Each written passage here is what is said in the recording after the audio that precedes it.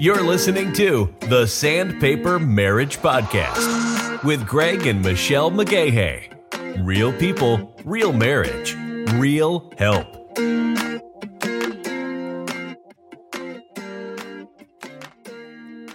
Hey, big shout out and thanks to our regular listeners, and welcome to our new friends. If you believe that people can be challenged and encouraged by our Biblical Marriage Podcast, please share our Sandpaper Marriage Podcast website and blog.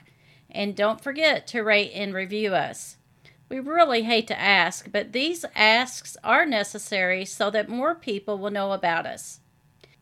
Welcome to our episode number 13, Diaper Days.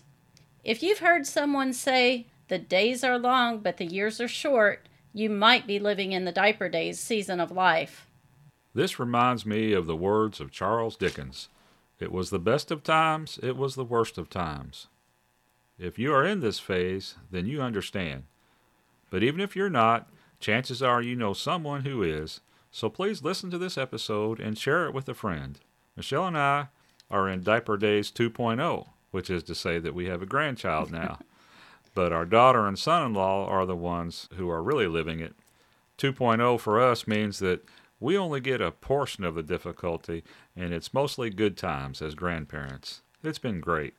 You're right, Greg, and I love being a grandma. But friends, please stay with us for this episode, even if you're beyond these days for yourselves, because you surely know young families, and we would love nothing more than for our listeners to become prayer warriors and honorary family members for the young families of today. Besides, once a mama or daddy, always a mama or daddy, and we know a secret that new parents don't know yet, and that's that the mundane, imperfect, ordinary days often become the very most cherished of days. That's right. It is important for those of us who have been through it to support younger parents in our church family as well as in our biological family. You know, when your kids are between the ages of birth and about 3 or 4, there's a lot of stressful situations that parents can go through. But those years are also fun and almost magical. However, if a couple has no good support system, they can often face marriage difficulties that they weren't really prepared for, primarily due to major changes in life. For example, sleep may be interrupted for years, right, hon? Oh my goodness, sleep interrupted for the first 3 years. How about that? Okay, so another stressor for young families today is a loss of income, going from 2 incomes to 1 so the mama can stay home with the children. Yeah, that can be a major stressor, all right. Oftentimes, the pregnant wife will continue to work for several months and then quit. And that makes the loss of income more noticeable about the same time the baby's born.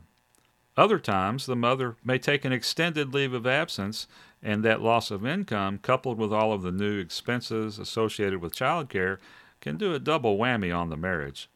And we all know that financial issues are a big factor leading to divorce. And also, there is usually a dramatic change in sexual activity for various reasons. We won't go into that much, but you can see how that can have a negative impact. Right. We won't get fully into that here, but I will say that even getting beyond the time restriction that the doctor put into place for complete healing, there may be some new obstacles as well. Like, new mom may feel self-conscious about her body's changes, or there may be some hormones off kilter. Even the very serious postpartum depression may have set in. These are all very good reasons for a young family not to stay away from their church community for very long. We as a Christian community need to surround our young families in practical ways and in spiritual and emotional ways as well. But if new parents aren't showing up, well, that makes it much harder for your church community to be involved and to be an invaluable support. You know, there are many in the millennial generation that have put off having children or have chosen to never have them. But God's way is best. And many have now chosen to dive into parenthood. You might have even heard that Chris Pratt was recently quoted as saying, "Rush to have children." And he says he recently had a conversation with someone that ended with, The younger you have kids, the more time they get to have with you. Now, I wouldn't exactly claim that he is a role model, but he is proclaiming the truth here. It's been so fun to watch our daughter and son-in-law and their friends as they're all building their families. Something they're all experiencing that we could never have fully expressed to them before children is how children are not only a sacrifice and a commitment, but they also enhance their experiences, and they are true and vivid, unexplainable blessings. We understand how a mama and a daddy can be so tired and worn out that skipping church can be an attractive option. The danger is that it can become a habit, and before you know it, you've stopped going altogether. Now listen up. We aren't trying to put too much importance on going to church. What I mean is, church attendance isn't what saves you. No one gets to heaven because they were at church every time the doors were open.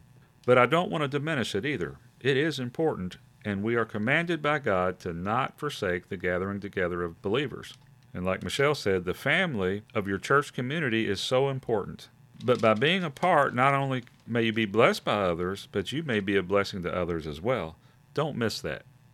And these decisions that we make can add blessing to our children, or they can rob our children of blessing. So let's recap. We have talked about a few challenges related to having infants and toddlers in the house. We've mentioned sleep deprivation, financial and sexual issues, and church attendance. And that is in no way meant to be a comprehensive list. Maybe some things have come to your mind that we didn't mention. But the thing we want to emphasize is that season of life comes with many potential problems. But we also want to say that it is some of the sweetest time in your life. The good memories almost always outweigh the bad. We want to encourage you by this. Ask people to tell you their stories about their own diaper days, and I dare say you won't find regret among them. You'll find funny anecdotes, precious moments, lots of first memories, and yes, even a few stories about not getting any sleep. But they are usually told with a smile on their face and a twinkle in their eye. That's because children are such a blessing that it is more than worth the effort. So be encouraged by that. And if you are in these trying times, we want to offer some real help. Right, hon? Right, we do.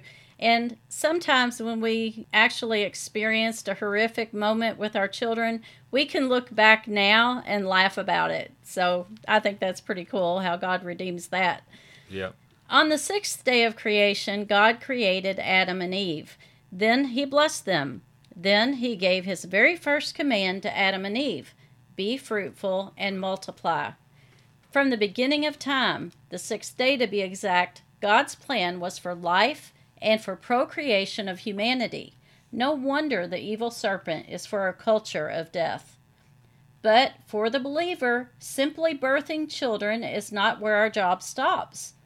Psalm 127:3 says that children are a gift of the Lord. And in Deuteronomy, it says that we should take his words to heart and soul. It says over and over and over in chapters 4, 6, and 11 that we should impress his commandments to our children, to talk about them when we sit at home, when we walk along the road, and when we lie down, and when we get back up. Our goal as parents is that we raise our children to follow Christ, to love him and his word, to love others, and to serve him. You know, there's a great leadership principle that applies nicely here. It's called the law of the lid.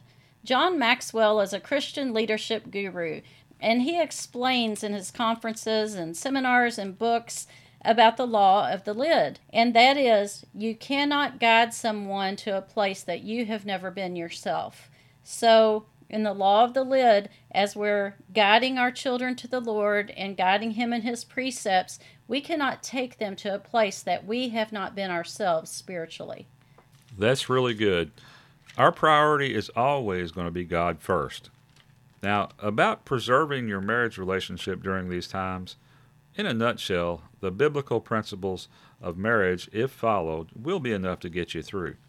Husbands, if you're loving your wife as Christ loved the church, which is a sacrificial love, that means you will share in the duties because you want to protect her from getting too worn down. This means you will change diapers, sit up with the baby at night sometimes. I could go on, but you get the idea. If you are thinking about your wife and her welfare, then you will be driven to serve her. Now, I'm not naive. This is the goal, but it is really hard to do when you are worn to a frazzle yourself. The thing to do when you are struggling is to pray for her. It's really hard to be mad at your wife when you're praying for her good. That's really good, Greg. I had a thought. This piece of wisdom I think we've all heard, and I'm sorry I don't know exactly who to give the credit to, but here it is. The best thing a man can do for his children is to love their mother. Wow, I love that. And you can clearly see how this is rooted in Scripture. Mamas, there will be times or whole days, even entire seasons of motherhood, that life is not all blessings and benefits, but is filled with exhaustion, monotony, and defeat. These are times that we must discipline ourselves to hold our tongues. We need to train ourselves to speak life-giving words, not life-draining words. The Bible says that the power of life and death are in our tongue. And who is the recipient of our wagging tongue? Sadly, it's often our man. Or worse, it may be our children. I want to challenge every one of us, whether we're living in the diaper days or not, to meditate on Psalm 19:14. May the words of my mouth and the meditation of my heart be acceptable in your sight, O Lord, my rock and my redeemer. So, Shell, what would be the most important thing our friends should remember during the diaper days? Well, this is very important. In fact, this is an assignment from God to believing parents. But to be honest, I don't really hear this talked about much amongst believers, and that's tragic. I mean, I do hear about future plans and dreams for little Susie or little Johnny, but the evil one has lulled us into believing some myths when it comes to transferring our faith to our children. Here are several that we have identified. Okay, the first myth is that your faith can be easily passed along without being intentional. This is the old, well, it's better caught than taught mentality. And that's true to a point, but it must be taught as well as lived out. The Bible is clear that we should teach our kids. The second myth is falsely believing that it's not really the parents' job. That's what your youth pastor and Sunday school teachers are for. I mean, they are trained, right? Well, friends, that probably sounded ridiculous as I said it, because it is. God has not given you the option. You are responsible for teaching your children about the Lord. Not to mention that 1 or 2 hours a week of church versus 40 hours of public school and 20 to 40 hours of TV per week is putting them firmly in the worldly side of that scale. Okay, myth number 3 is that it's just too hard. I'm not an expert in the Bible. Well, friends, you don't need to be an expert, and it's okay to say once in a while, I don't know, but let's find out together. To abstain from this duty because it is too hard creates the grave potential that can lead your child to eternal hell. And I don't enjoy saying that, and I don't say it lightly, but it is truth, friends. Okay, and the fourth myth is the worst of all, and that is that you shouldn't try to teach your faith to your kids because they need to make up their own mind. Well, you can't force them to be believers. Ultimately, they will have to make up their own mind. But listen, how can they make a decision if they don't know the facts? That's just common sense. Teach them the Bible, teach them about Jesus, teach them about your faith, and when they are old enough to make up their own minds, they will at least have the facts, because they're not going to get it anywhere else. And as I said earlier, 1 or 2 hours of Sunday school doesn't measure up with the amount of Satan's messages that are hitting them from our culture. Remember, God's Word will not return void, so anything you teach your children, the Holy Spirit can use to lead them into a relationship with Him. So, Greg, let's close these myths out by sharing a quote. If we don't teach our children to follow Christ, the world will teach them not to. So, although we take the great responsibility to raise our children up to love and serve the Lord, we'd be remiss to leave out the immeasurable blessing of children. Even in my relationship with God, because of having children of my own, I had a greater depth in understanding some spiritual truths.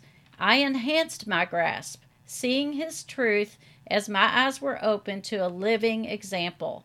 Having children is God's plan.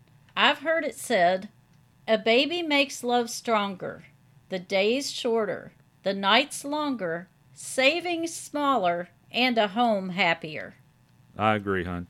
I don't think it is an accident that the primary relationship God chose to reveal Himself to us is as our Heavenly Father. Friends, diaper days can be challenging, but the rewards are so worth it. Please don't let your marriage falter. If you are struggling, there's no shame in asking for help. If you are in need of advice or more, please reach out to us at sandpapermarriage.com so that we can point you to resources to help. We are serious, friends, because you are not alone in this. We're sitting right beside you.